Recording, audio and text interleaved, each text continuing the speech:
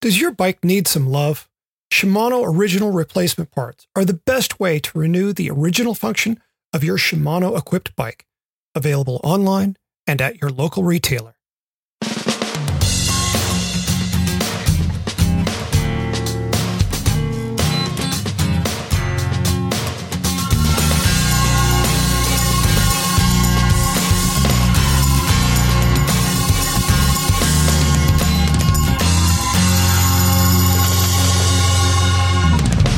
From Red Kite Prayer, this is The Paceline, the podcast on two wheels. I'm Selene Yeager, and with me is my co-host Patrick Brady. Each week, we take a look at how cycling fits into our lives.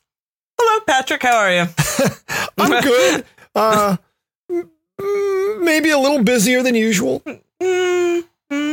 How's the production end there going for your new venture? It's awesome. I mean, it's a lot of work. There's a lot of little detail stuff to chase. You know, can only imagine. We're still changing some layout things in the site, but you know, the data that's supposed to be in place is there. And I went in the other day.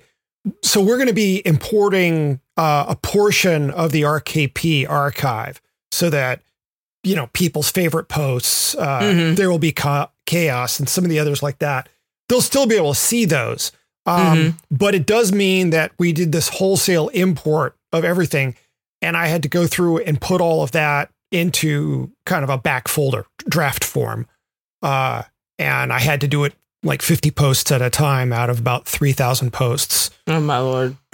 So, you know, there's a little bit of like stuff like that. But, you know, every morning I get up and our developer has done more work and I look at the site and it looks more like I was imagining it would. And it's a pretty dynamite adventure. And then, you know, there's all my rapport with Kush, and he's telling me, oh, so-and-so is going to get us a piece on this. We've got this coming in. I've already received this. And it's like, holy cow, we're going to have a lot of content for people. And that feels really exciting. No, that's good. Yeah. Content is good. Yeah. Never mind the fact that like I've only halfway written 2 out of like 6 or 7 things I've been planning to have ready. So I don't know. Maybe some Nodos or something. Oh, little work. Yeah. Nodos is, I don't recommend Nodos. I don't recommend it. I tried it in college and it was disastrous. So me and caffeine after 6 p.m. is generally not a good plan. I think I took it, and I'm not kidding, at like 2 a.m. And yeah, so I was typing, this is way back, kids, typing a paper, and it was almost like I was tripping. So I'm looking at the paper and all of a sudden the sentences and the words got really huge. And I was like, oh my God, the teacher's never going to accept this because like there's only like 5 words on this whole page. I mean, I was delirious. Like, and then I was like Alice in Wonderland. And it was, yeah. So that was not a bright move, but you know, you're 19 and you learn, right? Yes. In Tennessee, we used a kind of a first cousin to Mountain Dew called Sundrop, which had even more caffeine than Mountain Dew had. Was it like Jolt? Do you know Jolt? Jolt was in. Yeah, but that's a cola. This was a citrusy, you know, neon green, antifreeze looking sort of type of chemical. You still have the soft spot for the neon green chemicals. I see you sipping them now and then. Do you have one in your hand now? You do. I most days I permit myself a soda, and my soda of choice is still Mountain Dew. That's all right. I can't find the throwback, which had real cane sugar in it, which I liked better. It tasted better, and you know, whatever. You had a little white can at one point, I noticed, that looked like an old timey can. Was that what you were talking about? That's that stuff. Yeah. Haven't been able to find it lately. And you know something's wrong when you're getting when you're starting to care about who and where carry your favorite soda. We all have a thing. There's much worse things, and you know, like you're recording a show at the end of a long day. Well, it's not. You have 3 hours ahead of me, but It's okay. That's simple. Yeah. Yeah. So we're going to get through the rest of these little details and whatnot, getting the site squared away. And then I will get to start focusing on my content. And, we've discussed it. And one of the things about our identity that we're going to be working hard to kind of conjure and evoke for people is the sense of a weekly community newspaper. I'm especially fond of the really kind of zany ones that you get in the small towns, where sometimes the publisher gets off on a rip about something. I'm not saying I'm going to do that, but I love those community weeklies because they have personality. 100%. They're not 100%. Buttoned up. Yeah. That is, that's sorely missing right now because there's not much out there at all. Those have dried up by and large. Yeah. Yeah. So our intent is to do something that's got, a little wiggle to it as well as being really inviting. We're going to be working very, very hard, just like the Paceline does. I want it to be able to speak to everybody and do so in an inviting way. Yeah. Cool. Yeah. Well, I think you usually lead this off, if I recall correctly. I think I do. And we have some listeners who are eager to get a few science-y training questions in before I pass the mic. I see. So I've gotten a few of those. So I'll tackle the one this week. It is from our listener, Quentin. And he says to me, as I come home from a short ride in 95-degree heat over the weekend, I was wondering why it is that heat affects people differently and how much our bodies are capable of being trained to adapt to it. I've never dealt well with heat, but after 6 years of living in Texas, I find I can handle it a little better than I once did, but I still have limits. 95, sir, would be a very reasonable limit. Yeah. True story. Oh, dear Lord. I get hot quickly and cool down slowly. If I do something active in the heat and get in the shower before I fully cool down, which can take up to an hour, I'll resume sweating after showering. You are not alone. That's a lot of people. That's one of the reasons that my husband didn't want to commute to work in the summer, because he'd sit there and soak through his work clothes, even if he took a cold shower, because his core is still just trying to offset heat. Right. So not alone. Your wife is, he says, my wife is the complete opposite. She gets cold quickly, warms up slowly. Getting cold for her can be triggered by things as simple as staying in sweaty clothes for too long. I know I've read about these kind of differences among professional cyclists. What is known about the physiological causes of these differences? Can a heat person train to become a cold person, vice versa? Okay, there's a lot going on there, Quentin. And I have honestly written entire book chapters on almost every aspect of your question, so we're going to have to cut to the chase a little bit. But you are 100% correct. There are definitely people who will ascribe themselves as cold people. People will say that they are heat people.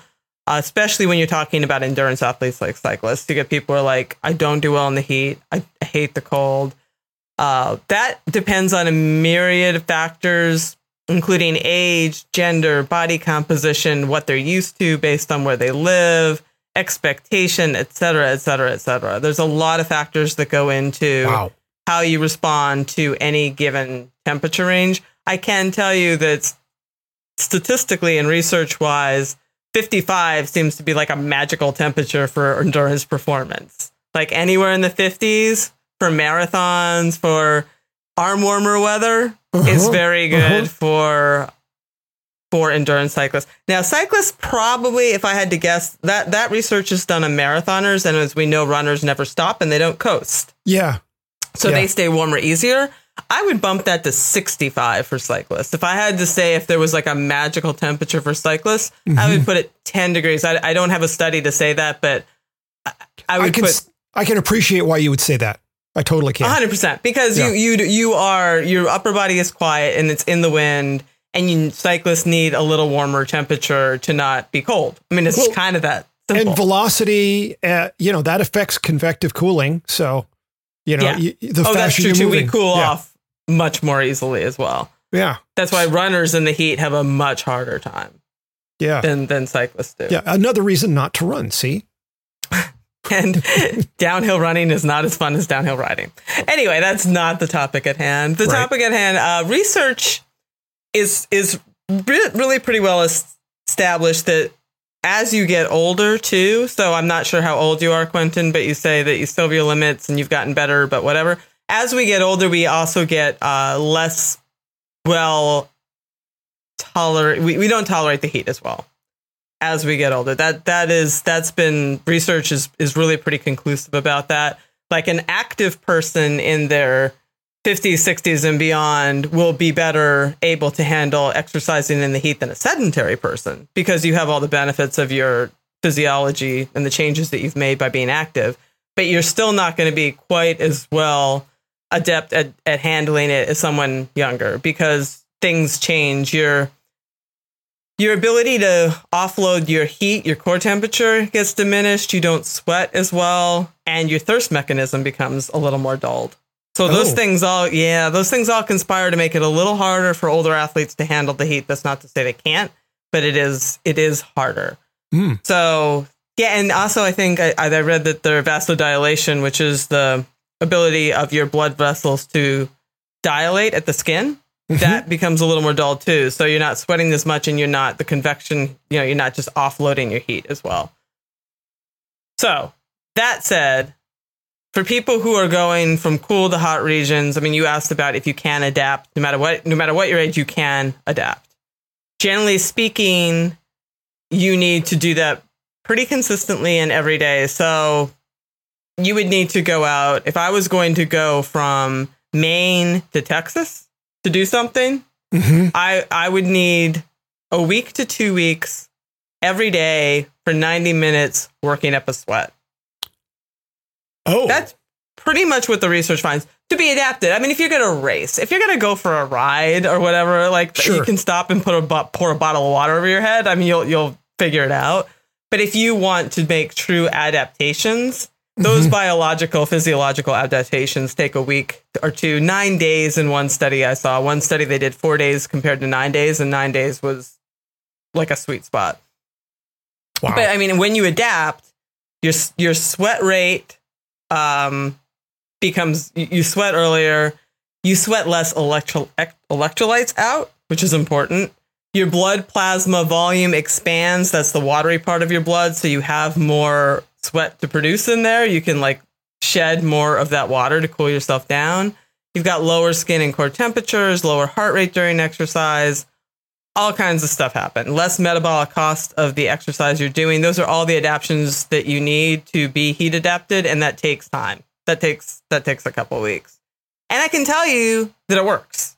Like, it absolutely works. Like, when I was training for Ironman Kentucky, I knew that I was going to be out on course, especially the marathon course, in the middle of the day. And I also knew that the race being held on August 31st in Louisville, Kentucky, was going to be extremely hot. Yeah. And so my coach had me do all my long runs on the blackest blacktop I could find under the sun at 2 p.m.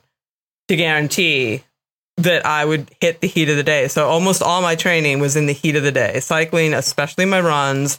And by the time I got to Louisville, I was honestly almost unfazed that it was 95 degrees, 96 degrees for the race. Wow. Those who had not done heat training, it didn't go so well. And not to be gross, but like triathletes doing what triathletes will do at the pointy end of things. People were peeing, on the run, and it looked like maple syrup running down their legs. So they were not doing well in the heat. So anyway, yes, you can acclimate yourself. You need to take time. And if you don't have that time, hardcore people will do sauna training. Oh, right. Which is but even that, like, it is a thing. It's a thing on many levels. I mean, some people do it for health reasons or whatever, but a lot of people they'll do their run or the ride, and then they'll get into a sauna and sit without hydrating at all. So you're sort of forcing your body to make those changes, those physiological changes.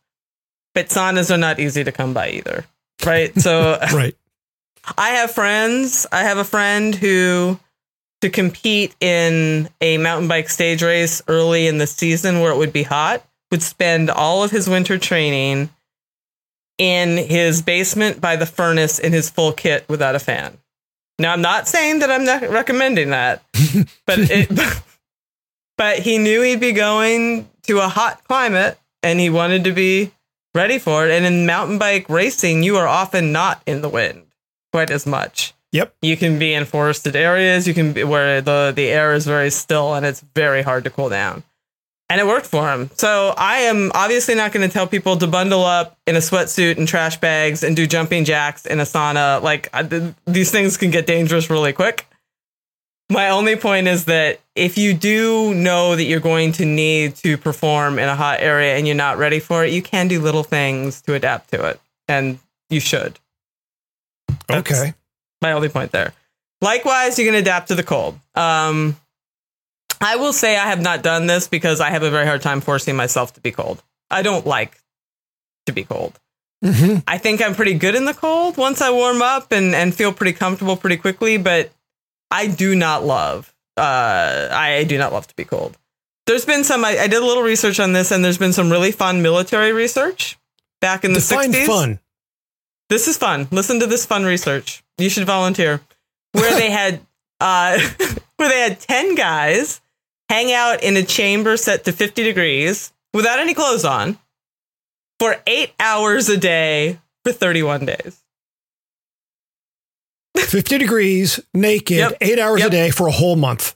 Yes. We Yes. need to talk about your idea of fun. Sounds awesome.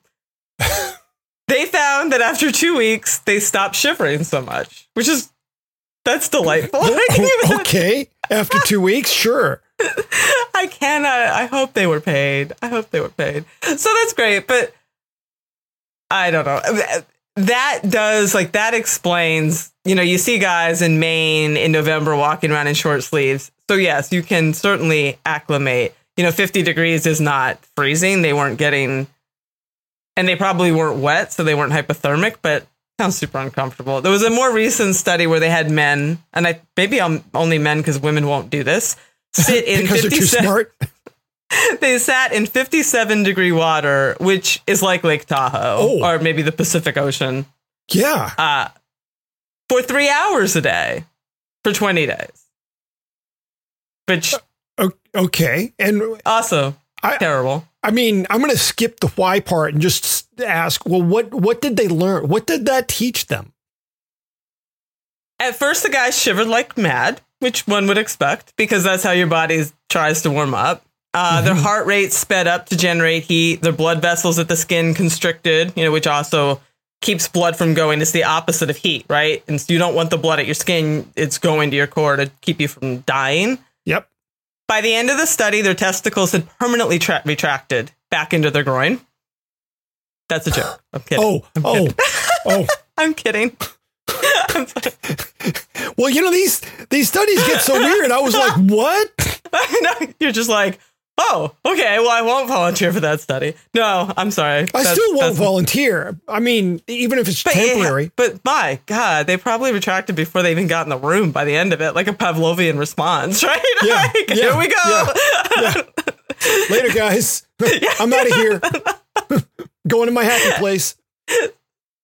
Seriously, by the end of the study, they had stopped shivering. Though their metabolism and heart rate still went up. But interestingly, their blood vessels at the skin were not constricting either. So they were more comfortable. They also said they felt more comfortable. So they got used to it. Cold exposure is also good for you. It activates your brown fat, which is metabolically very good for you. It helps keep your metabolism high and keep people with more brown fat tend to be leaner and less likely to have certain chronic diseases. So it's kind of interesting. And a little aside of all this that I find fascinating is that when you look at a lot of this research, when you look at sauna training, when you look at ice baths, when you look at contrasting, a lot of the things that people have done over time naturally in spas in different parts of the world, they're very, very good for you. The body likes a little discomfort. Like we adapt and stay healthy best when we leave our comfort zone. And you can say that with cycling too, right? Like that's why high intensity interval training is so good for you. Uh-huh. What's not great for us is always being in comfortable 68 to 72 degree, not ever being uncomfortable. The body does not do so well in that. The body does very well if you make it a little uncomfortable. It doesn't have to be a long time. God knows you don't need to get in an ice bath 3 hours a day for a month. But cold showers for 20 seconds, but that is apparently quite good for you. I have not been able to make myself do it, but I live in a place where I do have winter, so I do get to be uncomfortable. And my house does not have air conditioning, so I get to be uncomfortable in that way too. But so that's it. You can adapt. You can train yourself. You just definitely have to be purposeful and you have to be consistent. So there is your science lesson from Selene for the day. Have you ever purposely kind of tried to get yourself ready for something if you knew? Like when we were going to go, it was very hard when I was training to race the Cape Epic because we were training over the winter. Right. And that thing is the end of March and it's South Africa. And it was impossible because both my teammate and I had day jobs and we couldn't go early. Mm-hmm. And just had to hit the ground running. And it was a shock to the system. There was just no way around it. I will say that when I was doing all of my training rides early in the morning and living in the South Bay, where, I would leave for a ride, it would be 63. I'd get home from a ride, it'd be 69. And then that weekend when I would race, the Cat 3 races would be like 2:00 in the afternoon, 3:00 in the afternoon. Mm-hmm. So people were laughing at me because I'm showing up for rides where everybody else is just in shorts and a jersey. And I've got a heavier base layer on. I've got my arm warmers on. I've got my knee warmers on. I've got a vest on. And I would get to those races and I wouldn't suffer to the same degree as some other folks. It's not like I was suddenly winning or anything. Right. But that's the point. Yeah. Yeah. I've definitely done things to get myself, ready in one way or another. Or like if I know I'm going to be doing some really cold rides or races, events, whatever, I will start wearing, less so that I'm more cold when I go out there. That's great. No, that's super smart. A lot of people don't do that. Like a lot of people, it's those, they call, marginal gains, quote unquote, or whatever, but it makes a huge difference. It's the same, like it's training as you race or racing as you, like that kind of thing. That so when you get there and you're like, holy crap, because you've always trained in the morning when it's cool and now you're racing in the evening when it's hot or vice versa, like you're saying. Yeah. That alone can throw off your game pretty substantially. Yeah. Who was it who was famous for always saying, train your weakness, but race your strength? Oh, I've heard that so many places. I don't know where it originated, honestly. Yeah. So that was one that always kind of stuck with me when I was trying to be a go fast type. I would go out and work on those things that I really, really sucked at. Except not my sprinting so much because that just continued to. Yeah. I mean, it's the same kind of thing where I tell people like ride in the rain. You got to ride in the rain. You have to. If you are going to be doing any kind of full season of anything, you're going to end up in the rain. You have to know how to be comfortable with that and not to freak out and not to get like all beside yourself when the elements are not favorable. Yep. Like all that stuff. Like it's just, I think for me, doing that kind of stuff makes it no big deal. I'll wake up and just be like, not ideal, but I've been here. Yeah. I know how to deal with it. I know how to dress. I know the layers I need. And I get on with it. Yep. Yep. And a lot of people, if you haven't done it, you don't make that. You can't, that mental shift doesn't happen. Yeah. Yeah. One of the things that I always tried to make sure I do, I did early in the season was to get, 1 or 2 days at least, if not 3 or 4, where I did like 5 hours in the pouring rain. Just went out there and slogged it out.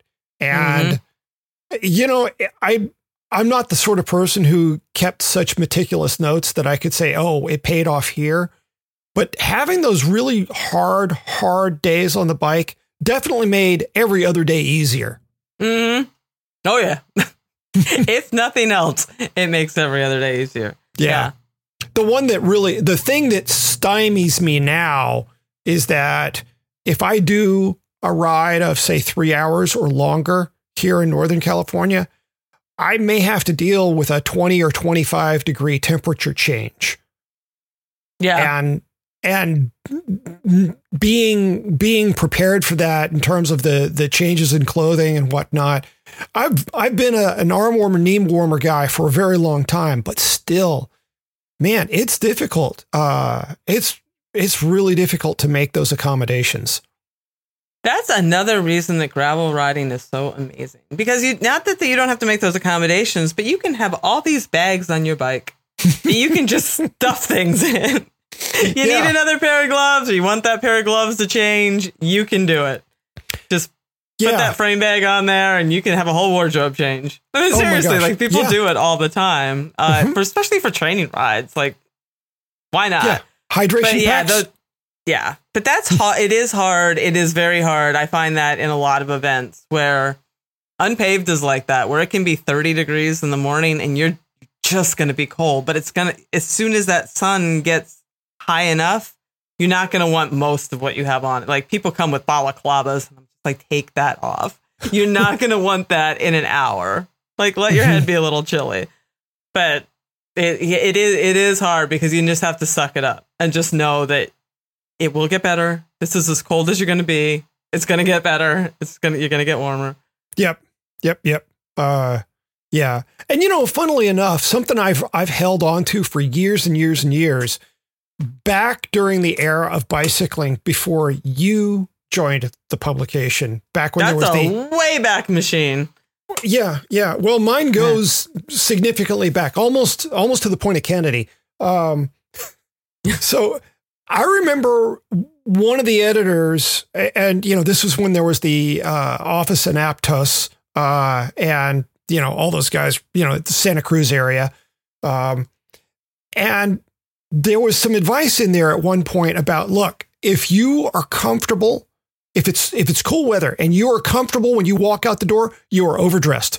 I think that every time. I think that every single time. And it's hard because the first couple cold days, like when you're talking about the adaptation and acclimatization, like the first rides are the hardest, right? When it, like November here, where all of a sudden you're like, you're just not ready for that first 45 degree, whatever it is. You're not ready for it.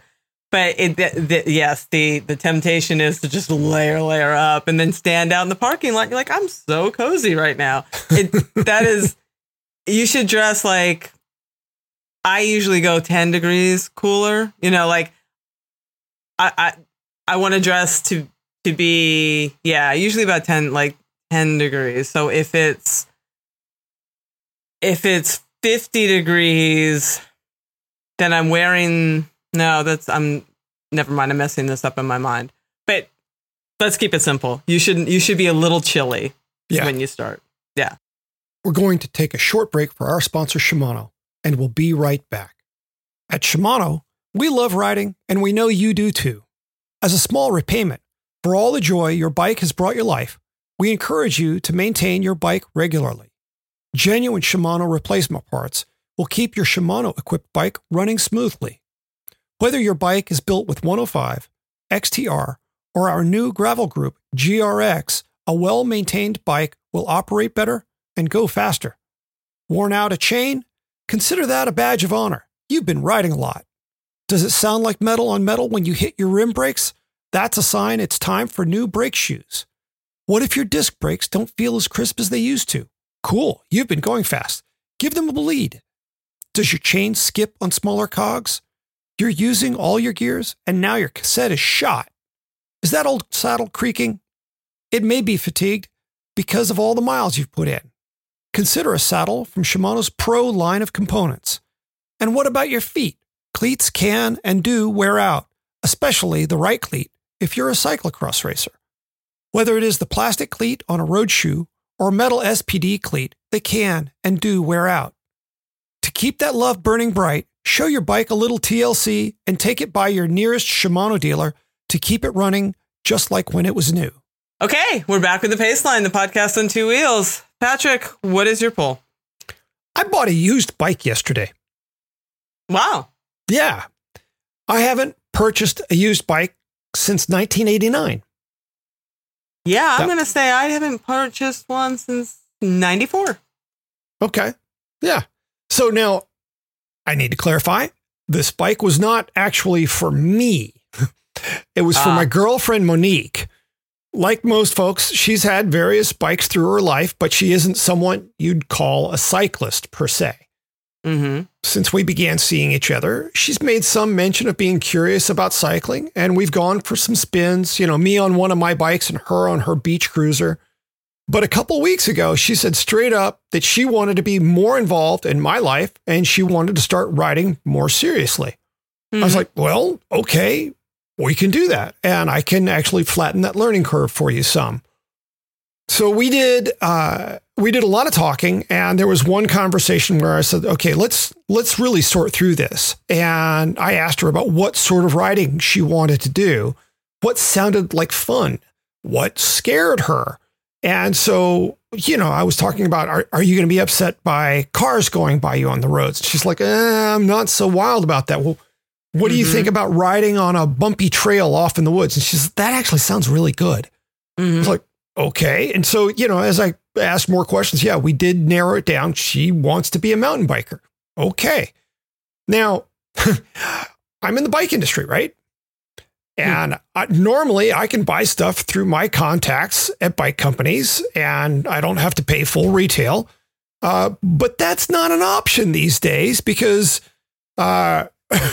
anything that a bike company can get to the States is going to a dealer.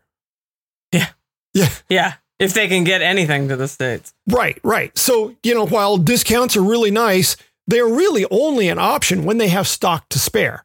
And this is definitely not that time. So I began looking for a used bike. And I was adamant on a few things if she was going to do this. It's like, okay, you want to be a mountain biker?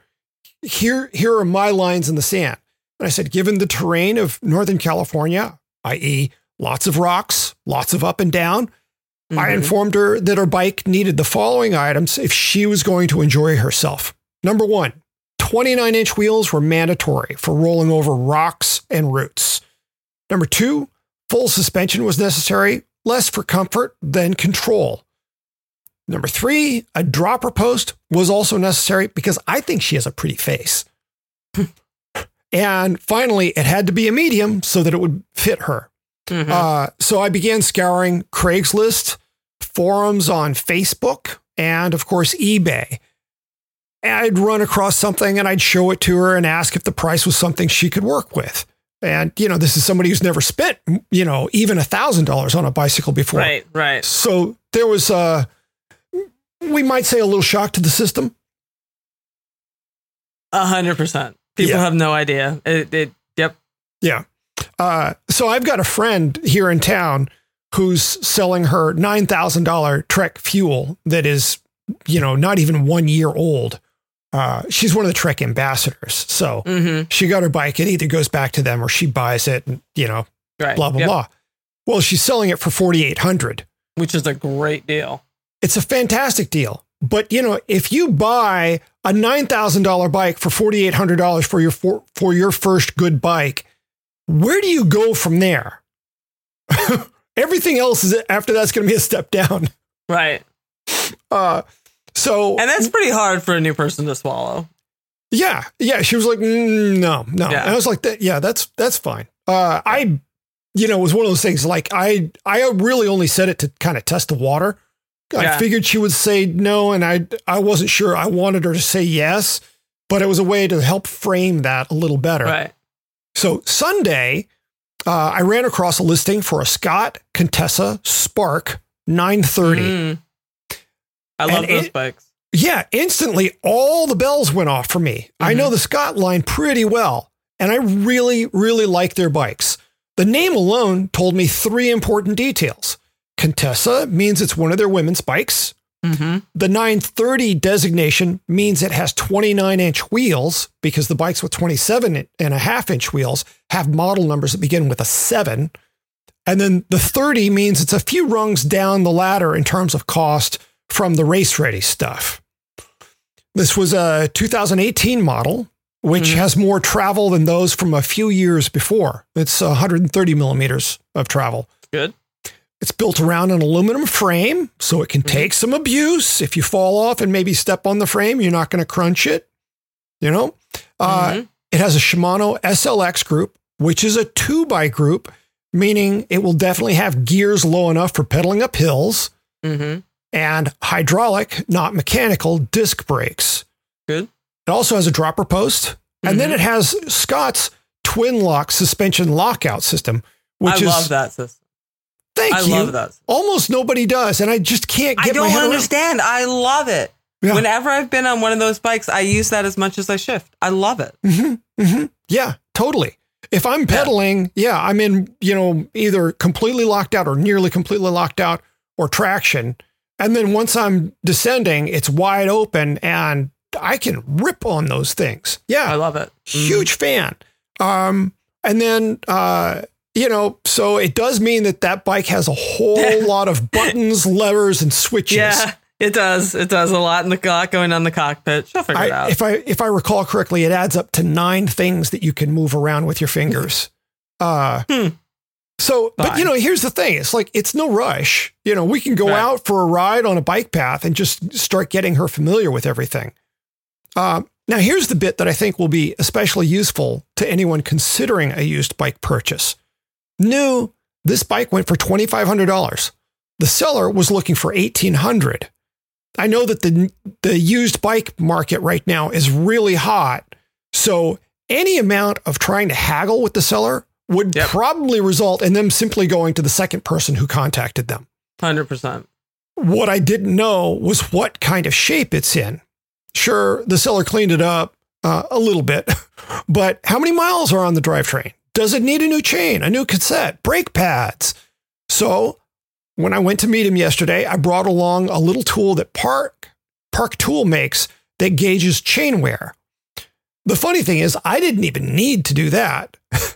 After putting the gauge on the chain and seeing that it wasn't worn enough to require a replacement, I looked up and noticed that the tires were those originally spec'd with the bike from Maxxis. I looked at the rear tire and I could see that all the little details molded into the knobs for improved traction were still there. Wow, this bike has saw no use. Yeah, this bike in all likelihood had fewer than 200 miles on it. Easily. Score! Yeah, easily. Yeah. So $1,800 for a $2,500 bike with fewer than 200 miles on it. Amazing. Yeah. We had a little bit of a hitch when he wanted cash and I thought we would just do Venmo. Which is kind of the same. Directly into the bank account. Yep. Yeah. Yep. No, no withdrawal from PayPal required or anything like that.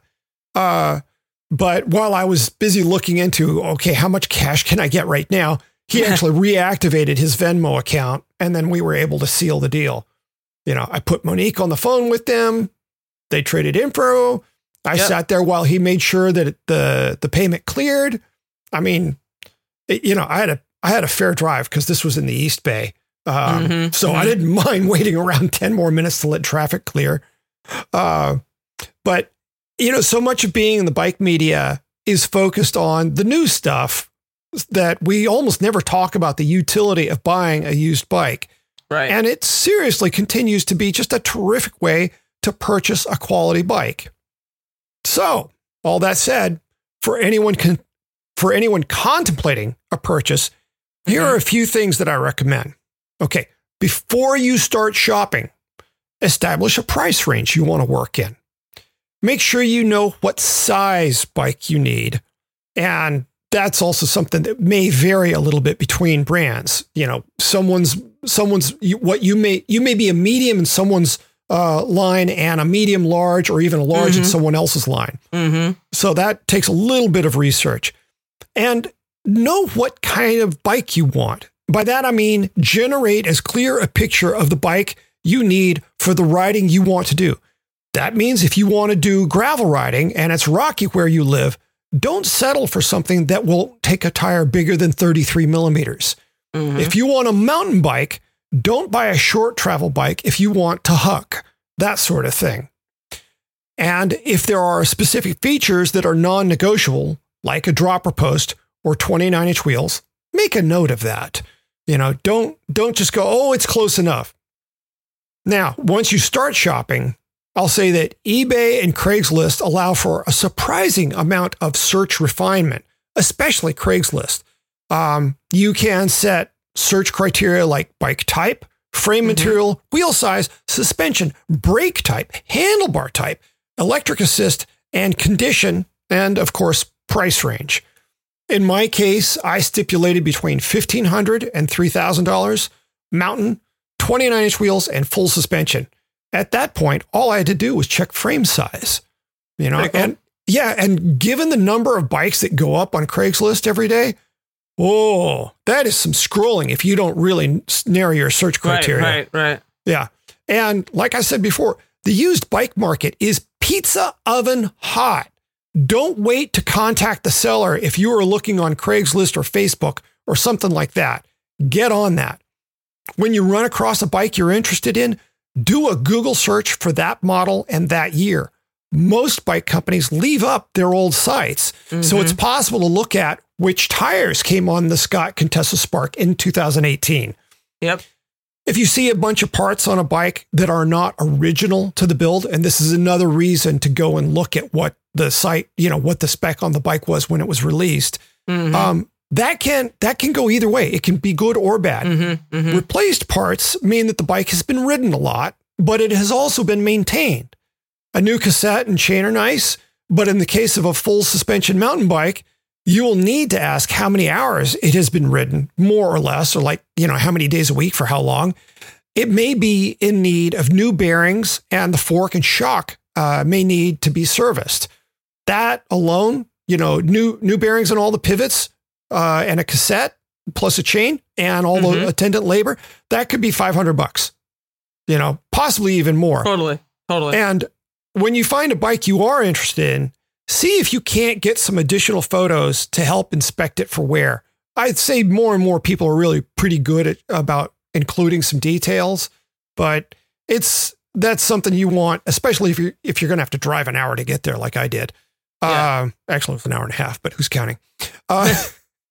It's a curious thing that people who don't ride much won't usually do much to clean up the bike. But people who ride loads and maintain their own bike will make a bigger effort to clean the bike up.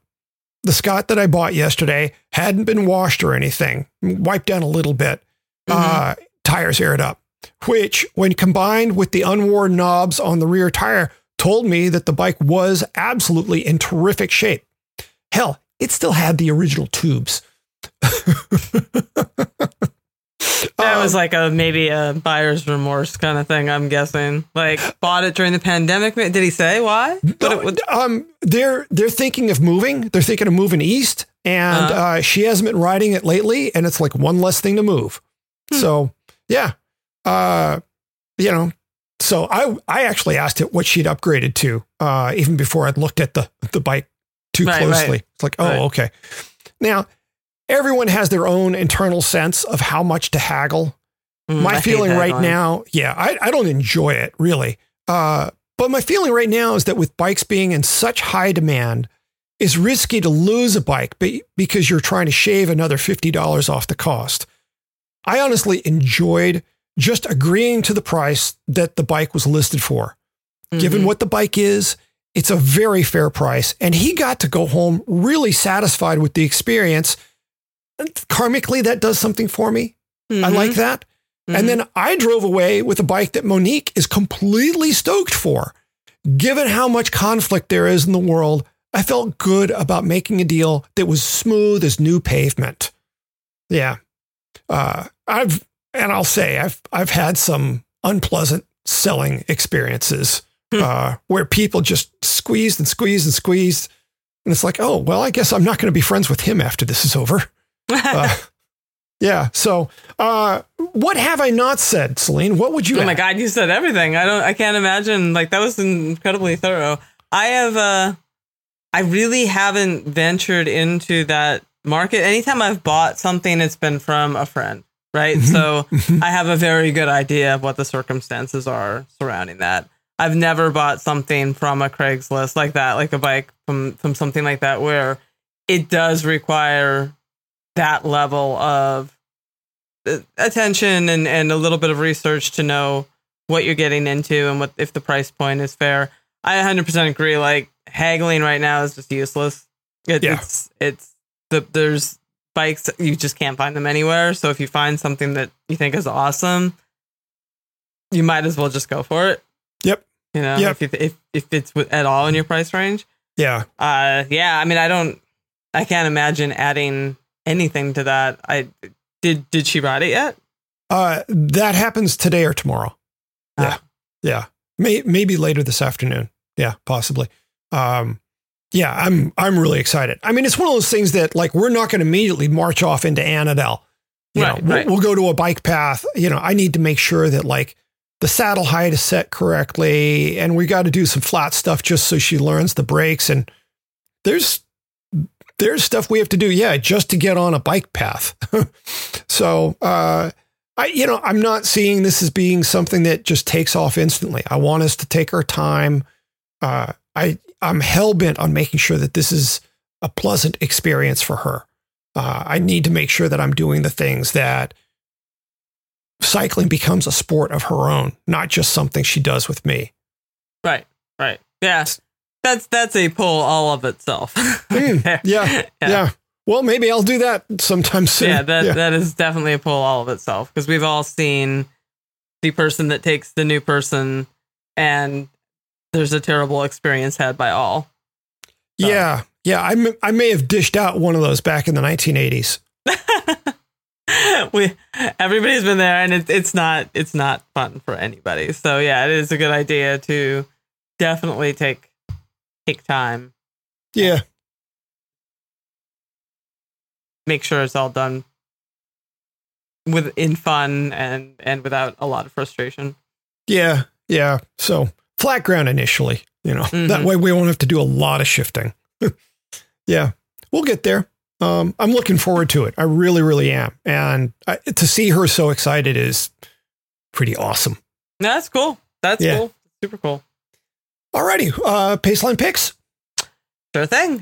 We went back to Jake's Rock this past weekend. And I saw that. Yeah. And we had, a Mountain Hardware tent that I got at a Moots Mountain Hardware press trip in 2001, I think it was. Yeah, way back. And the tent finally started giving up the ghost a bit. So it was like sort of time. And honestly, I mean, it was a beautiful tent. They make beautiful tents. But it was on the smaller side because, it was from a trip and whatever. So given the whole situation where, camping and bike camping is sort of like more attractive than ever, given our current situation, we went ahead and got another tent. And my stipulation was I want to be able to stand up. Mm-hmm. Like, that is the thing that just kills me, especially when you're talking about bike camping, is like, I might as well get dressed in the car, right? Like wriggling around and trying to, it just like, it's just a pet peeve of mine. It makes me, I just don't like having to not be able to sort of like stand up and get stuff on. So I can't get jeans on if I'm folded in half. It's just the whole thing. And pulling on Lycra and your kid, it's just such a drag when you're like all hunched over. And I've done enough of that, especially like getting dressed in cars. I could live the rest of my life without getting dressed in a car. And I'm sure I will do it plenty more time. But we went ahead and got a tent from Marmot, and it was called the Guest House. And it is literally like a guest house. It's got a front little porch that is screened in. It's got that you can put, like, it's almost like the mudroom where you come in and you drop your stuff. And then you go into the main compartment of the tent, which Dave can't stand up. He's 6'2", whatever. But I can actually like stand up inside it. And it really made the experience so much more enjoyable to have like actual space inside the tent. Where, I mean, I've done trips like the last trip I did that we talked about. Like, I was literally in a bike packing tent. So my bike was in the middle of the, of the tent. Remember that? And then I'm sleeping literally with my head next to my front wheel. And you don't get dressed in the, good times. Plenty of room. Really, really great to get dressed in there. But this, has three different doors, and it rained, and the rain fly was fine, and it still has like ventilation. I was very excited. So I'm all about finding fun ways to enjoy the outdoors, as so many people are right now. And this is yet another way that I've discovered to make a thing that I do like doing even more enjoyable. It's like going that little extra mile and being like, okay, so what is it about camping that I don't enjoy? And I sort of pinpointed those things, and we addressed them. So, wow, very cool. Now, how cool did it get during the night? 50-ish. Uh-huh. Yeah, low 50s. Okay, so not super cold. Not super cold. I have a sleeping bag for that, though. Sure. Okay, so I've got this ginormous Coleman tent, kind of a car camping tent. Yeah.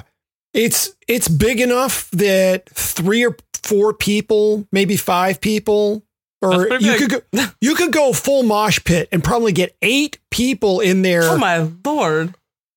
Dancing. That's like a big tent. Yeah. I mean, like, it came with a disco ball. Okay, not really. But you're saying that if it's cold, it's too cold. Well, what I learned back March of last year, I took it up to Mendocino County to camp out the night before I did the Fish Rock race. And by yourself in this giant rave tent? Yeah. Turns out it was a mistake. I also had a sleeping bag for 2. What? Were you freezing? Is that Yes. I barely slept that night because I was shivering all night long. Every time I moved a little bit, I was sucking cold air inside the sleeping bag. And there was such a huge mass of air inside my disco ballroom that I never heated up that air in there. And I had never appreciated the utility of a smaller tent from your ability to warm the air. That makes 100% sense. Yes.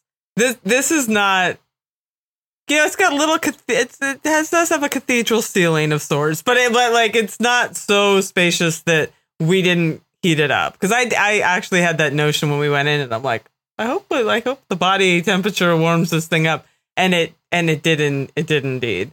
Okay. But that's a very, very valid point. Of course, the rain fly helps. Like, if it's cold, you can sort of cover it up a little more. But yeah, those are good considerations. I'm not a giant winter camper. And if I was going to camp in that kind of cold, I would certainly make other adjustments, like a hotel room. Okay. Yeah, well, that's one way to keep it warm. Yeah, exactly. I can't argue the point. Yeah. I'm not ready to do the I did a sport or something like that. Oh God, no. I mean, I did a winter backpacking trip one time in the Adirondacks, and it was cold. It was 20 degrees. It was cold, and we stayed in a lean-to. Yeah. It was okay because there were like 3 of us just like in this, but one of those things where you like literally pull the tent up and just your nose is like sticking out to just get some air, but every single piece of you is wrapped in your clothing and the tent and blankets and yeah. Camping in the cold, I mean, there's a real learning curve to that. There is. The last time that I camped in snow was in the early 1990s, and I don't think it's going to happen again. Yeah, I don't mind like a little frost on the pumpkin in the morning, but I don't. 20 was pretty cold. 20 was pretty cold. It was a snowshoe backpacking thing, so that was pretty rad. I mean, it was pretty cool, but like, man, getting out of that tent. and getting out of that sleeping bag or out of the lean-to. I made someone else get that fire going. Let's just say that. Okay. Yeah, I hear you. Yeah. Anyway, so, what do you have for us? In my poll, I mentioned that I brought along a little gauge that allowed me to judge chain wear. Mm-hmm. It was needless on this occasion, but still, I felt pretty smart for bringing it along. The gauge is Park Tools Chain Checker, model CC-3.2. It has two sides, depending on if you were checking a chain for 9 or 10 speed drivetrains or 11 or 12 speed drivetrains. You can, the 9 and 10 speed drivetrains, the chain can tolerate more stretch before it causes a problem with the cassette and starts wearing on it. So the chain checker is handy to have around whether you're buying a used bike or not. So keeping one of these things in your toolbox can mean replacing only a chain rather than a chain and a cassette. Yep. I use the side for 11 and 12 speed drivetrains no matter what I'm checking, because the moment it slips into a link, I know to replace the chain. And that saves me the headache of ever needing to replace a cassette as well. Chains are cheap. Cassettes are expensive, yo. Not so much. Yep. Yeah. I have been there. I have wrecked a drivetrain because I didn't replace my chain. Oh, yeah. Yeah. Totes. Yeah. And this thing is only $10.95, so it'll pay for itself many times over the first time you diagnose a worn chain and replace it before needing another cassette. So this is one of those things that, you may lay your hand on it, 3 or 4 times in a given year. But it's just totally worth having. I was so glad that I had it. It doesn't come out very much, but I was thinking about it. It's like, man, I got to make sure that this bike's in good shape. And it was just so funny that as I'm lifting the checker out, I looked at the tire and went, oh, that wasn't necessary. Yeah. So good stuff. And, most shops have them, but it's easy enough to order from the Park site. Cool. Alrighty. Well, that's a wrap on another episode of the Paceline. By all means, keep the questions coming. The show's going to continue on. That's true. Yeah. So if you've got an idea, for the time being, please drop by RKP and put a suggestion in the comments. It's a transitionary period, folks. We'll welcome you to the other site once it's up, and we'll let you know about that for sure. Oh, we hope you've enjoyed the show. And if you have, please leave us a good review on iTunes or wherever you get your podcasts. It makes us easier for other listeners to find. Until next week, I'm Patrick Brady with Selene Yeager. Thanks for listening to The Paceline.